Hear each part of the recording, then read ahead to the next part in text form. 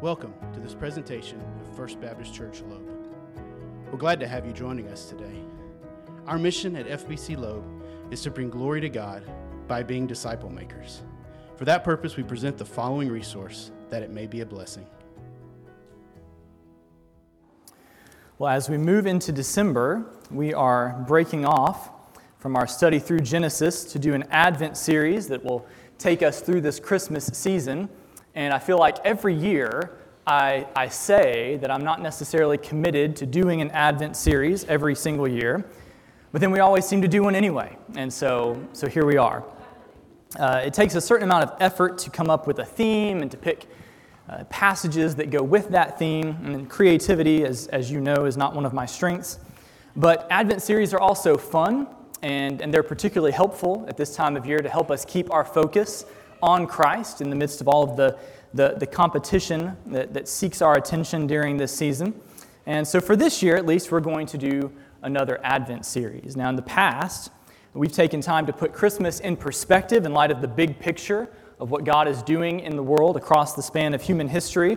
We've looked at some of the Old Testament prophecies about the coming Messiah, who he would be and what we would do, or what he would do. And we've looked at why Jesus is not only the reason for the season, but the best reason for the season. And this year, I want us to look together at some of what God offers us through Christmas. Our series for this year is going to be what God offers us through Christmas. So grab a Bible and turn to Matthew chapter 1. Matthew chapter 1, in case you use one of our pew Bibles, you'll find that on page 807.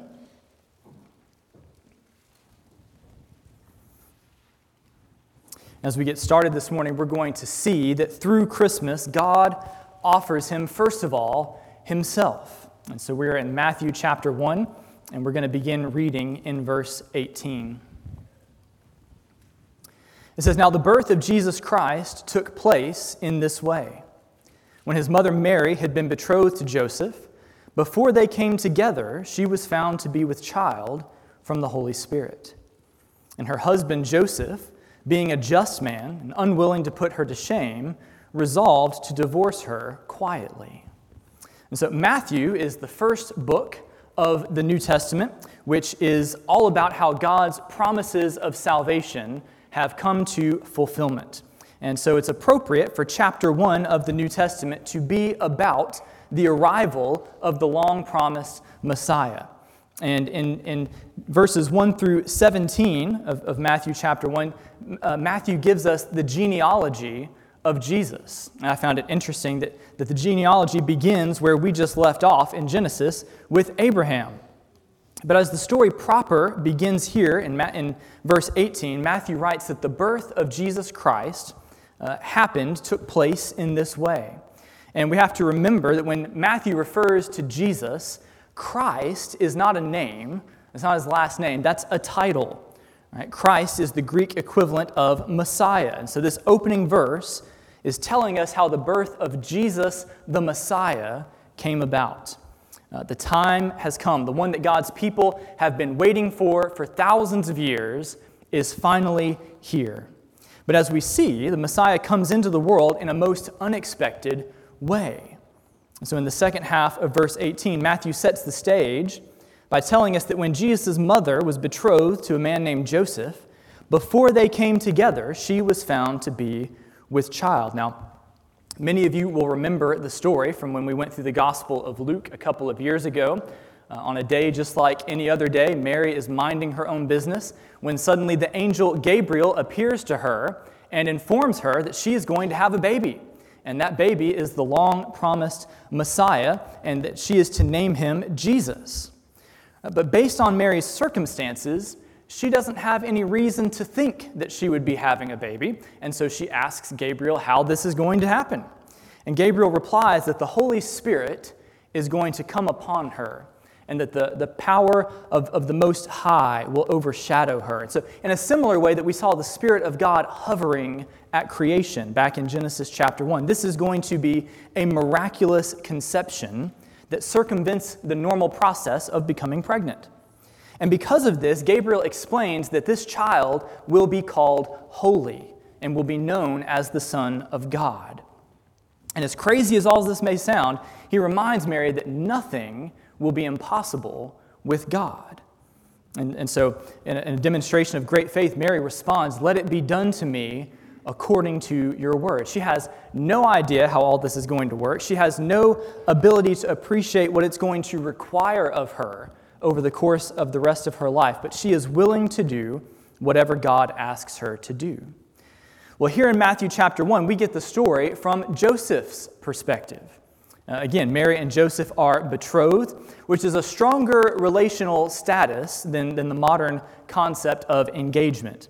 In the ancient world, when two families arranged a marriage, that couple came together in a legally binding relationship that could only be broken through death or divorce, even before they came together officially. And so even though Mary and Joseph aren't married yet, they are still considered to be husband and wife. And again, this relationship could only end through death or divorce. And it's during this season of betrothal that it becomes evident that Mary is expecting a child. And like Mary, Joseph has no reason to think that Mary would be having a baby. He knows that this isn't his baby. And I'm assuming that the story about meeting the angel and the Holy Spirit coming upon her and having the Messiah, it was not the most believable story, any more than it would be believable if someone tried to tell us that today. And so Joseph assumes naturally that he has been betrayed by his fiancée. Now, in the midst of this already awkward situation, we have to keep in mind that in the ancient world, particularly among the Jews, it was incredibly shameful to violate the sanctity of marriage, and your reputation among the community was everything. And in verse 19, we see a tension. Matthew describes Joseph as being a just or a righteous man, which means that he is someone who wants to honor the Lord with his life, someone who cares about right and wrong. And yet at the same time, he obviously cares for Mary. He loves her and doesn't want to humiliate her, despite the fact that this situation is humiliating to him. And so after a great deal of thought, Joseph decides to divorce Mary quietly, without making a public spectacle of things. And of course, what happened would eventually get around to the community, but it would be gentler for Mary this way. And at the same time, Joseph would be able to retain his honor. So in his mind, this is the best possible outcome for the situation given the circumstances. But God's plan is for Joseph and Mary to be together. And so as we pick up again in verse 20, we're going to see some divine intervention. Let's look at verse 20. It says, "But as he considered these things, behold, an angel of the Lord appeared to him in a dream, saying, 'Joseph, son of David, do not fear to take Mary as your wife, for that which is conceived in her is from the Holy Spirit. She will bear a son, and you shall call his name Jesus, for he will save his people from their sins.' All this took place to fulfill what the Lord had spoken by the prophet. 'Behold, the virgin shall conceive and bear a son, and they shall call his name Emmanuel,' which means God with us." And so sometime between Joseph's decision to divorce Mary and the actual going through with the process, an angel appears to him in a dream. And as he speaks, you'll notice that the angel addresses Joseph as son of David. And this is an important detail because it reveals that in all of the twists and turns over history with the Jewish people going in and out of exiles and under various kingdoms, subjection, that Joseph is a bona fide male descendant of King David, who would have a rightful claim to David's throne along with any of his sons. And in this dream, the angel explains everything exactly as it was explained to Mary. He tells Joseph not to be afraid to take Mary as his wife because what she has conceived, this child, is truly from the Holy Spirit. And so Mary hasn't done anything wrong. She's telling the truth. And the angel explains that the child will be a son, and he instructs Joseph to give him the name Jesus because he will save his people from their sins. The name Jesus means salvation, and so it's an appropriate name for the Messiah. Now in verse 22, Matthew tells us that everything that happened here took place in order to fulfill what the Lord had spoken by the prophet. In other words, this is the fulfillment of prophecy. And the specific prophecy is found in Isaiah chapter 7. And so hundreds of years earlier, in one of Israel's darkest moments, the prophet Isaiah was sent to King Ahaz to encourage him and to call him to trust in the Lord rather than making a sinful political alliance with the kingdom of Assyria in order to protect them from a coming invasion. And as a sign of God's deliverance of his people, in chapter 7, verse 14, Isaiah said to Ahaz, "Therefore the Lord himself will give you a sign. Behold, the virgin shall conceive and bear a son, and shall call his name Emmanuel." Now at the end of verse 23, Matthew gives us some interpretive help when he explains that the Hebrew name Emmanuel means God with us. And Isaiah goes on to explain that before this child is old enough to choose between right and wrong, the Lord will have completely demolished these invading armies, and they will never bother his people again. And when that happened, Ahaz would know that the Lord had delivered him. And so the birth of this child was a sign that God was with his people to deliver them, hence the name Emmanuel. But now Matthew shows us that this prophecy actually pointed forward in a greater way to the ultimate salvation that God would bring his people through the Messiah, when the second person of the Trinity incarnated and literally came to be with his people to save them in the person of Jesus. Now, I recognize that there's a point of potential confusion here, because at first glance, it could seem like the angel tells Joseph to name his son Jesus, while Isaiah says that the child should be named Emmanuel. But really, what we have here are two different uses of the word name. And so obviously, most commonly, a name is a word that is used to identify somebody, to distinguish somebody from somebody else. And so if someone says, "Hey, Travis," I know that they're talking to me because they used my name. But as we've talked about before, in the ancient world, the concept of a name included a person's reputation. It told you something about them, who they were and what they did in their life. And even today, we understand that to a certain extent. Or if you hear the name Babe Ruth, you think about one of the greatest baseball players of all time, not just a guy who lived in New York 100 years ago. Likewise, if you hear the name Hitler, you think about possibly the most evil person in modern history and about World War II. Right? A person's name encapsulates who they are and what they do in their life, whether for good or for bad.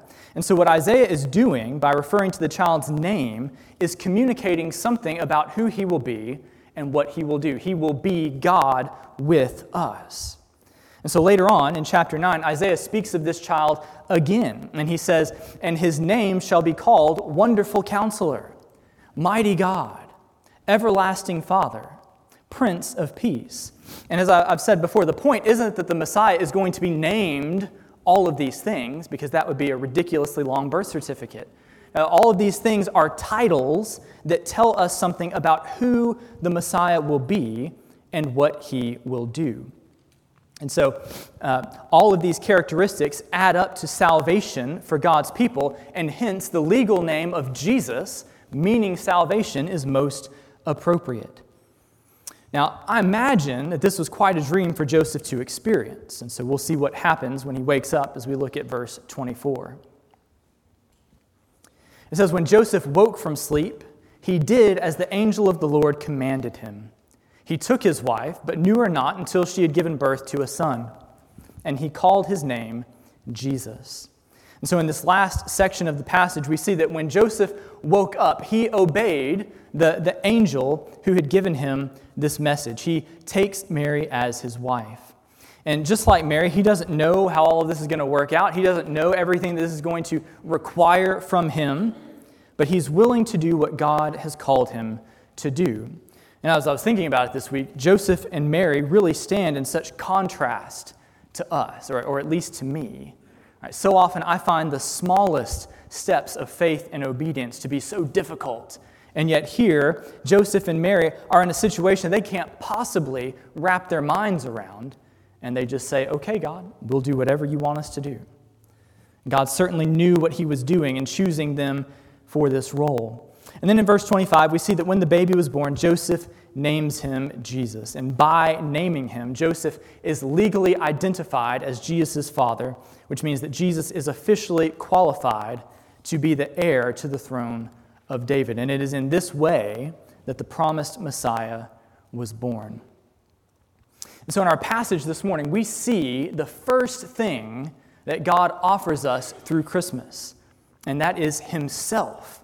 God offers us himself as he comes to his people in the birth of Jesus.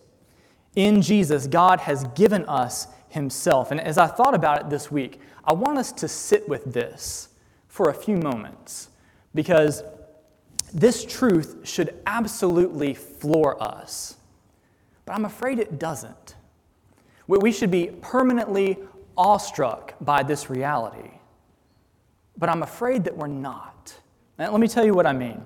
Several years ago, a question raised by Pastor John Piper rocked my world, and it's something that I still think about even today. And he asked, could you be happy in heaven if Jesus wasn't there? Could you be happy in heaven if Jesus wasn't there? In other words, if you could go to heaven and have everything you ever wanted, you'd be reunited with friends and family that you'd lost, all of the pains and suffering of this life are long gone, whatever you associate with heaven, if you could have all of that, and the only catch was that Jesus wouldn't be there, would you still want it? Of course, I'm a seminary student, so immediately I know the right answer.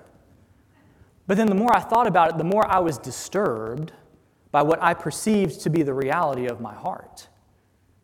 Because as I thought about it, I realized that I might be okay with that. I might be okay with that. And the more I thought about it, the more I realized that I might be okay with an eternity like that, because by and large, I'm often content with a life like that. I might be okay with an eternity like that because I was so used to living like that now, believing in the Lord, don't get me wrong, but really finding satisfaction in stuff or in relationships or in circumstances. As long as all of those things were in place, I was okay. But if they weren't in place, I wasn't okay. And the Lord's presence in my life didn't make the difference one way or another. I realized the uncomfortable truth that God was not really the center of my life. He was an accessory, a very important accessory, mind you, but an accessory. The reason I might be okay with a good eternity without him is because too often I was largely okay with a good life now without him being the focus. And I'm not psychic or anything, would never claim to be, but I'm going to stop talking about myself, and I'm going to start saying we, because I assume that you can relate to this on some level. Friends, how odd it is that we can read this text and not be blown away by it. I mean, just absolutely floored.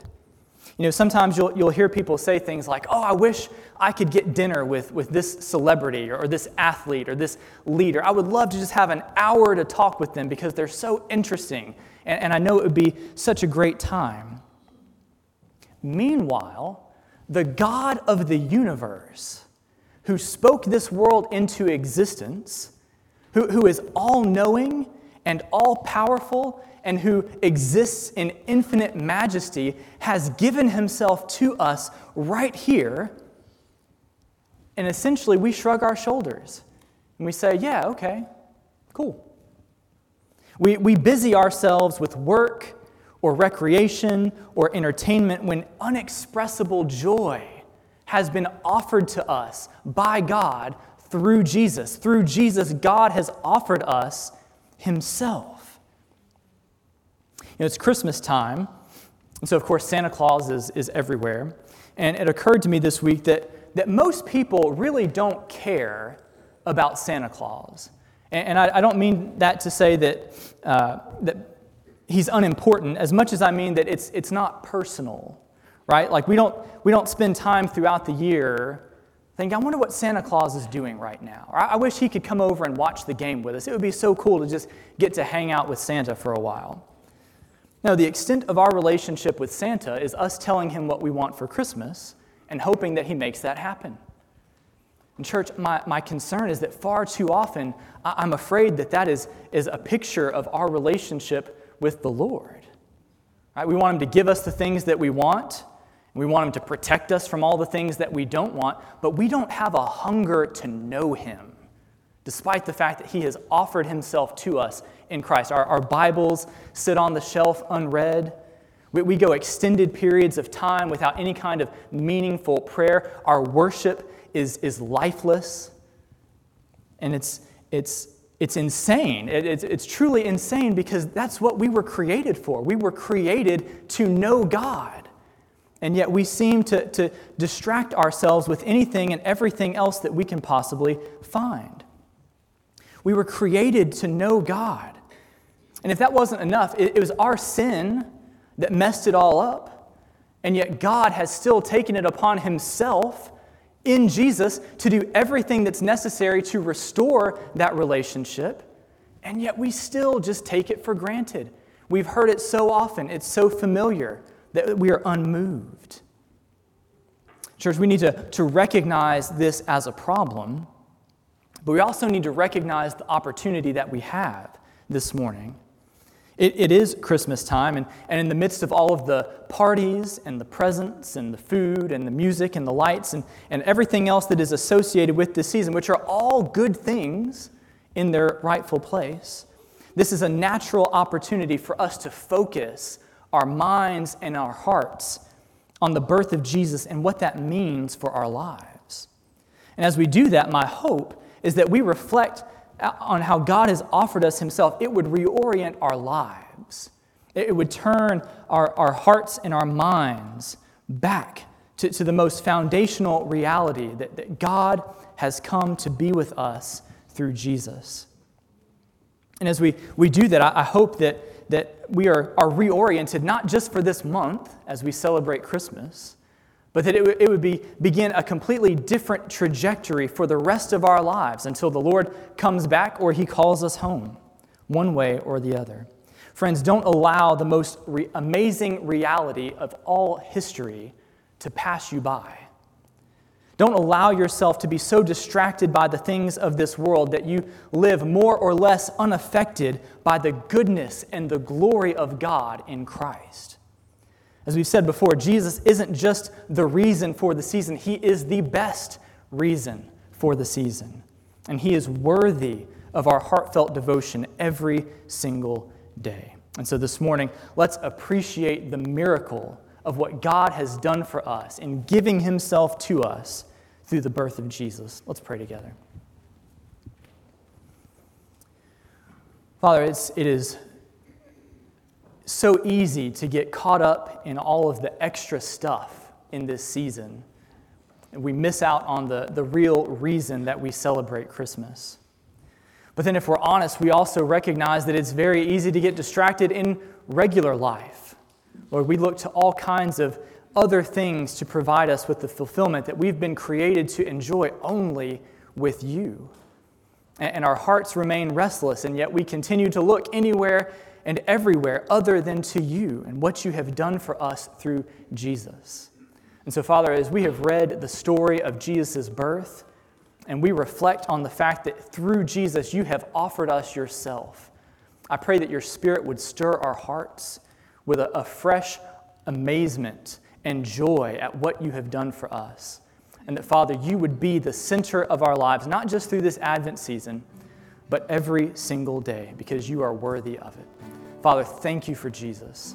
And as we take this time to respond now, may we respond appropriately to him. And it's in his name that we pray. Amen.